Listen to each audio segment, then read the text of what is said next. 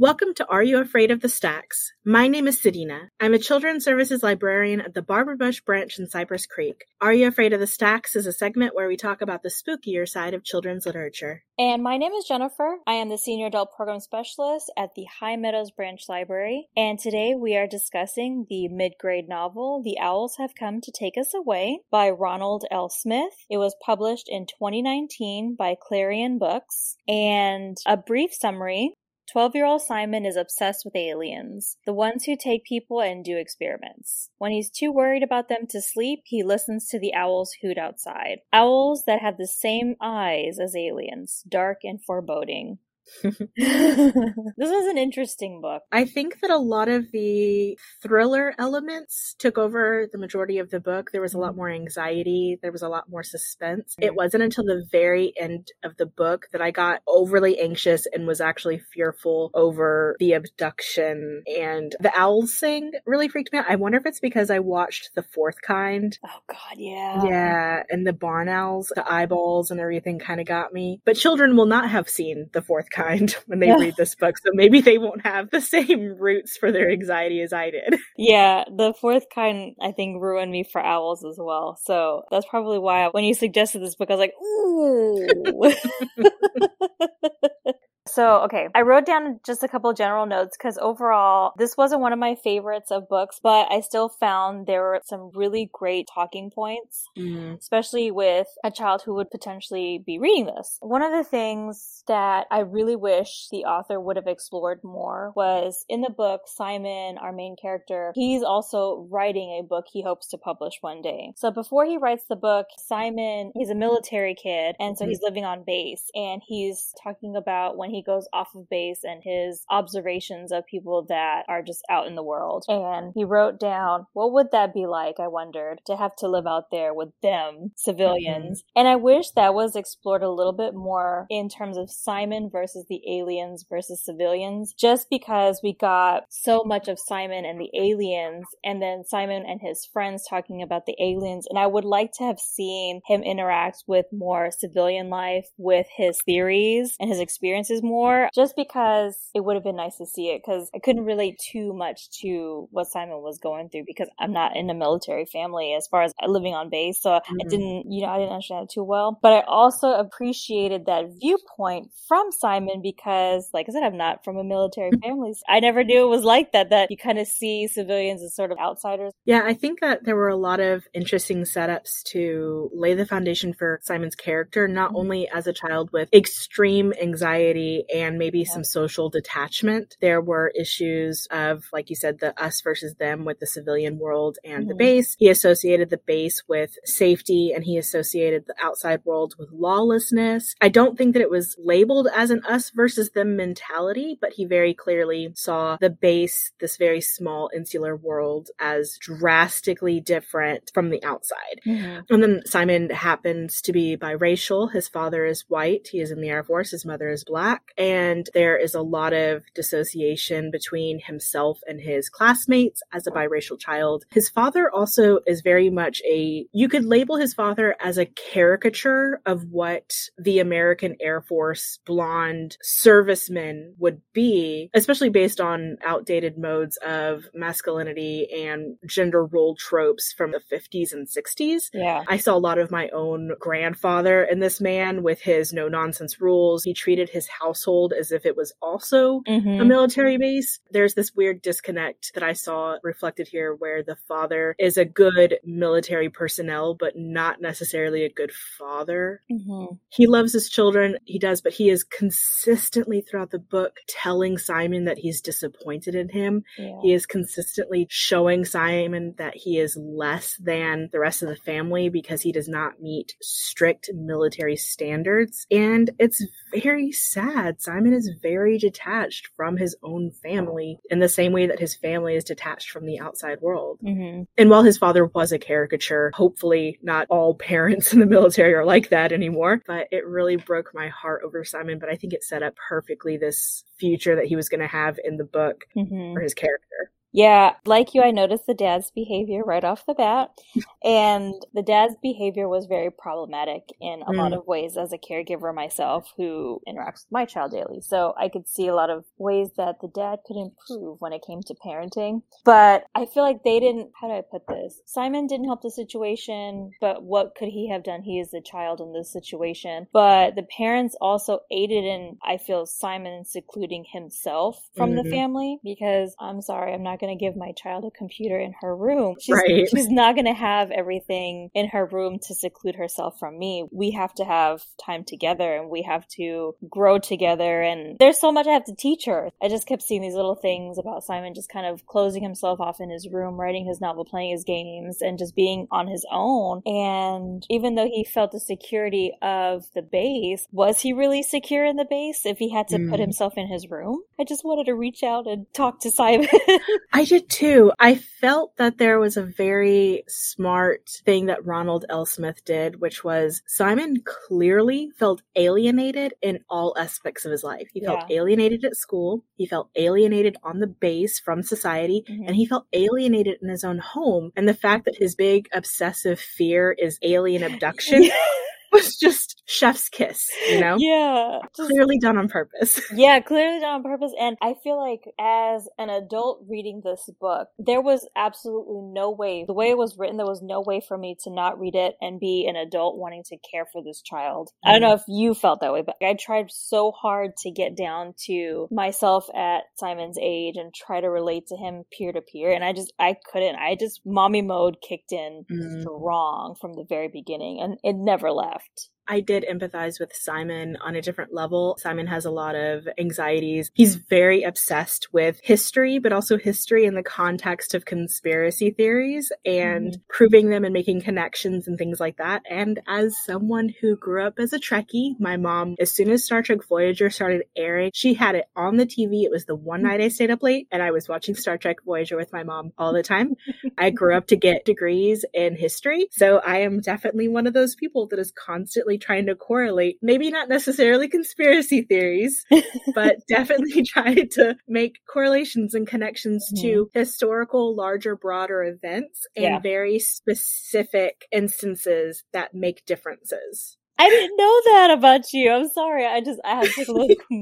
I didn't know that. I learned something about you. Oh yeah, my mom was so excited when Star Trek Voyager was being advertised on the TV. And I think that because we were living in a different state from her parents at the time, and she had watched Star Trek, I guess, with her father and her brother. And so I think there was a need in her that needed to share the Star Trek experience. And so even though I was definitely too young to be watching it, too young to be staying up late, she made it very clear that this was our thing and that I was going to be staying up late to have this with her. Yeah. And it was immediately an obsession of mine. I mean, Janeway was like everything to me as a child. I love it. Oh, that's so sweet. Okay, I guess back to the book.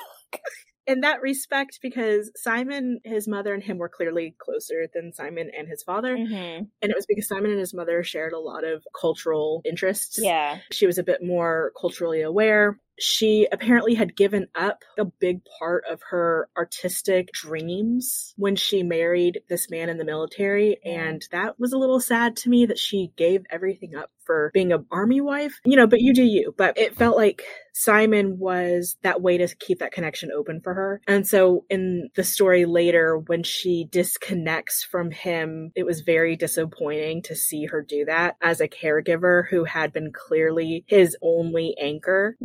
Yeah, as his anxiety really gets to him. Well, I was proud that the mom thought therapy would be the way to go because that's always my go-to, is to try a bit of therapy and see how it works. But clearly the therapist that Simon had was not helpful in any way. And when Simon went to his parents and he told them, I wrote down, you know, they compared his feelings to an Elvis sighting. Yeah. That was, oh gosh.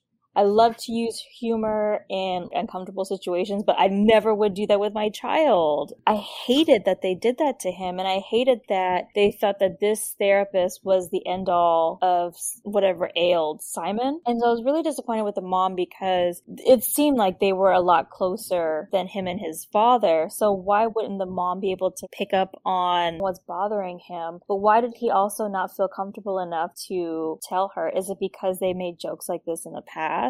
And it really bothered me that his therapist was not the best either. And that because I feel like even if the book ended up where Simon was making up everything about these alien encounters, as a therapist, you believe it and you make your person believe it so that you can help them dig through and find out what the real issues are and you explore those issues. So it was really problematic, and it just pointed out to me that you just got to keep talking to your kids.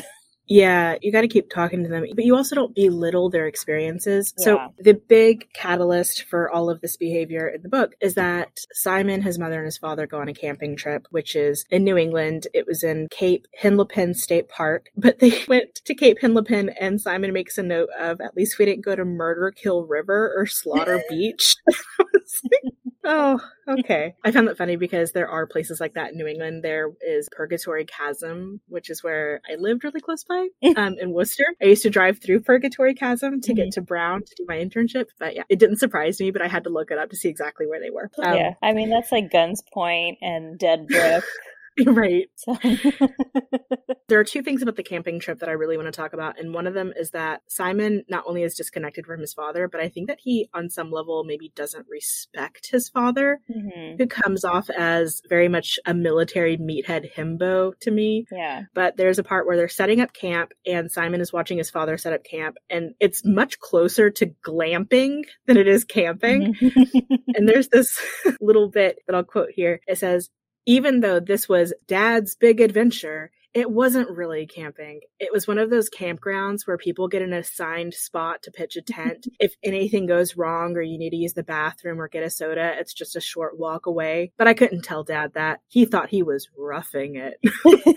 And I was like, wow, that's a lot of sass directed to your father. And it's kind of disrespectful, but like, I get it. That's how disconnected he was from his family, that he had a level of disrespect towards his military father. While they're setting up camp, they send him to go get firewood. And as he's going to get firewood, he notices through the branches in the twilight that there's this whole clearing lit up with bright light. And he kind of is watching it and thinking, that can't be the moon. What could it be? And then he hears an owl start hooting at him, and an owl in the trees swoop down at him and attack him. And he blacks out. He doesn't remember anything. He just remembers being attacked by an owl. And his parents find him. They say he's been gone missing for 15 minutes. He is terrified. He's not having a great experience. He doesn't understand what's happening. He doesn't want to be at the camp anymore. And his father's reaction to him having a terrible experience, missing and losing time, and just this very clearly traumatic, even if it was just an owl attack, a wild animal attack, his father literally tells him he's pitiful. Yeah. I was like, why would you tell your child that?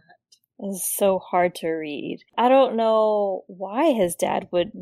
His dad needed some therapy too, because there was just a lack of adjustment from shutting off the military personality of yourself and being a present father. Yeah. To the point of the therapist, Simon discovers this weird scoop missing out of his stomach, and he shows it to his parents, and his parents can see the scoop mark, and he believes it's an implant. And instead of taking him to the hospital to figure out what could physically be wrong with him, because they see a physical indication, they immediately skip and go to a psychiatric facility. And Simon says, "They took me to the doctor. That's what happens when you're a kid. Your parents can do anything they want and you have no rights." And he starts associating the psychiatry visits and the forced medication on him as imprisonment. And I was like, this child is having a terrible go of it. Yeah, that was such an eye-opening sentence for me. That one really triggered me. I think I had to put the book down because I grew up with, I'm the parent, I'm the grown-up, you do what I say, you really don't have a voice. And I do my best to enable my daughter's voice whenever I can. And I was like, do I take her to the doctor when she doesn't want to go? Like, do I do things that she doesn't want to do? And it really made me just kind of do a double take and just like, oh, what do I do that she doesn't want to do? And so now, like, I ask her, like, is there anything that, like, I forced you to do that you just don't want to do? And I said, like, we have to go because I said so.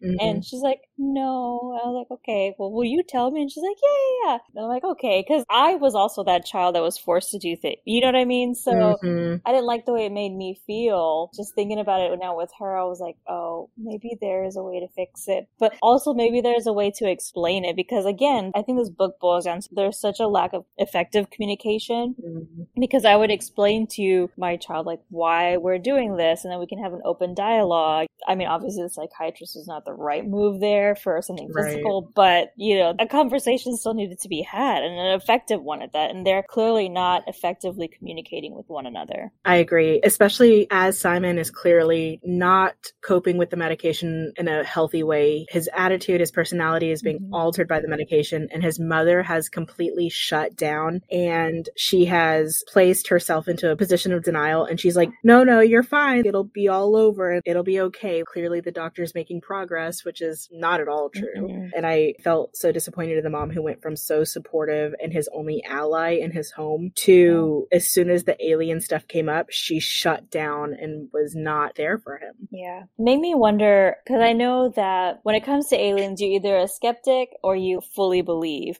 So she probably is on the more skeptic side. And I wonder if because she truly didn't believe in them, if she just disregarded what he said, because she's like, I just need to give him time to work it out and realize the same realization that I have. And so she just didn't want to deal with it, because after a certain point, I don't know, she just doesn't want to deal with it. She can't help him any more than what she's doing. I don't know if that was her thinking behind the way she was treating him, but it was just wrong. I think it was a good book in attempting to look at the psychological aspects of a dissociated and alienated family or individual who had many intersecting levels of their identity that could theoretically make them feel alienated. Yeah. Simon was very nerdy. He was into fantasy books. He played a lot of fantasy online games. Yeah. All of these things that his father would have never approved of, and probably would have harassed him more for if it weren't for his mother. I hate that he was so alienated. It really bothered me. But there was one kind of poignant little passage that I highlighted, because I think at one point they're talking about friends in school, and he's talking about a girl who he had an interaction with, and the girl called him an offensive slur. And I don't remember how they resolved it, but the girl ended up telling Simon after they had become friends that she had heard the word in a movie, and that's why she repeated it to him. I was like, well, that's interesting. But then Simon says, and I quote, I think if grown-ups talked more about this kind of stuff, more than maybe there wouldn't be so much hate in the world. And I was like, I loved how simply put that was, because I think, like I keep saying over and over again, conversation and communication was a big idea I got from this whole book, is that we just need to have open conversations with each other. But I really loved that part, and I wrote it down so that one day I could talk to my daughter about it, because I just felt like it was a really good resolution to something that could have turned them away from each other. Could have turned them away from each other, but also could have caused long-lasting trauma to Simon as well. Or could have reinforced bad behavior in the girl who was just regurgitating something. Because I think a lot of children, they are regurgitating information they are fed, and that they are not thinking about the consequences behind what they say or do. There's no real conversation about why the thing you're doing in the first place is not okay. But I really liked that too a little bit. Also, Simon handled it so well. I know. I was like, good on him, because I just felt so bad for him the whole time. And it seemed like he was really struggling to handle anything that came his way in terms of aliens or his family. So to see how well he handled this was just really nice. Yeah, he was really mature. There's one more thing that I want to talk about, and that is, as a big old history nerd, I kept track of all of the historical events and characters, historical personalities that Simon would bring up in correlation specifically to conspiracies or aliens, but it offered an opportunity for a reader who maybe doesn't know about Hiroshima or Nagasaki or the Blue Book Project or all these things, and to be able to go and research more about these instances, but also the instances around them that led led to them and the effects of them, it reminded me that as a young reader myself, and I should have foreseen that I was going to get a history degree eventually, but I was the type of reader who, when I would see something I didn't know anything about, and then I would see it come up across multiple media platforms, either in brief references in TV shows or brief references in another book, that by the time I began to learn about that thing in class, I had so much foundational knowledge that I was way more interested in it than I would have been. Mm-hmm. Oh, yeah, you were destined for a history degree.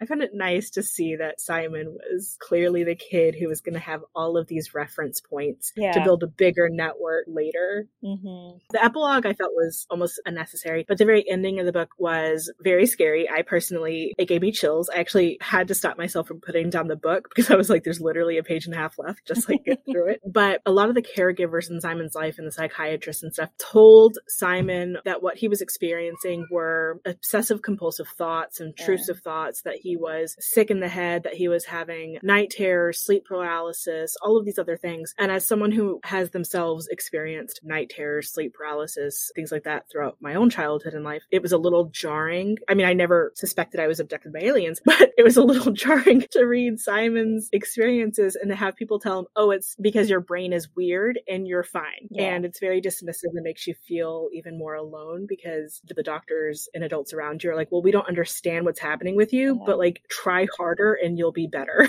Oh, that dismissive talk. So I think that's why the very end of the book scared me so bad, was because I was like associating with Simon on a personal level. I mean, I can understand it. I was just like, poor Simon. I wanted to be the person that he could count on. I really did. It was a good book. It had, I think, a lot more in it behind the scenes for the caregiver to read with their child. I think a child will still really enjoy this book, especially if they're into aliens. Like an alien kid would love this book. Yeah, I think so too. I felt like the ending was a little bit rushed. I mean, we both agree, but as a caregiver, this was a really good, solid read for me to see like, hey, what am I doing? What can I improve on? Let's have some conversations. What did you think about this? You know, and as the mother of a biracial child, it's so nice to see that representation too. So I just really loved it. And your child, so one of the things that Simon dislikes is he's, even in his family, he's considered light-skinned. Yeah. And he doesn't like that term. He associates it with gray aliens that are light-skinned. Yeah. And your child is lighter than you. So like, I can see how like you probably saw a lot of your child in this. Oh God, I sure. You know what? I really did. Maybe that's why the mommy and me just couldn't stop from wanting to hug this kid. Well, we hope you guys enjoyed it. We read this sort of in honor of Sci-Fi Month for January, and the big old Trekkie nerd in me was actually kind of happy to read this. Yeah. Do you have any recommendations for them? I will say that Ronald L. Smith is a good author. I really like his other book, Hoodoo and the Mesmerists. Yeah. I have read Hoodoo before for another club at another library. I highly recommend his writing. I think that he makes very good internal connections to his mid-grade protagonists. Yeah. There is not a lot of sci-fi horror out there in mid-grade for children, but that does not mean that we shouldn't search for it. I think that this was a fun, interesting read. Yeah. I mean, I don't have a book recommendation, but I would say if your child is able to and you guys are ready for it, I would recommend Stranger Things, because I kept thinking about Simon and his friends and them like, okay, let's go, we're going to help you. And the sci-fi aspects and the conversations, because there are a lot of parallels to this book and Stranger Things. So if your child is ready for it and they're ready for a little bit of scary as far as visuals go, I say give that a try. That's my recommendation. That's a good point, especially if your kiddo's already kind of a sci-fi geek, like into Star Wars or Star Trek. This is a great way to kind of get them into the creepier side of those things. Yeah. And I guess with that, we'll end today and we'll be back next month. Bye, guys. Bye.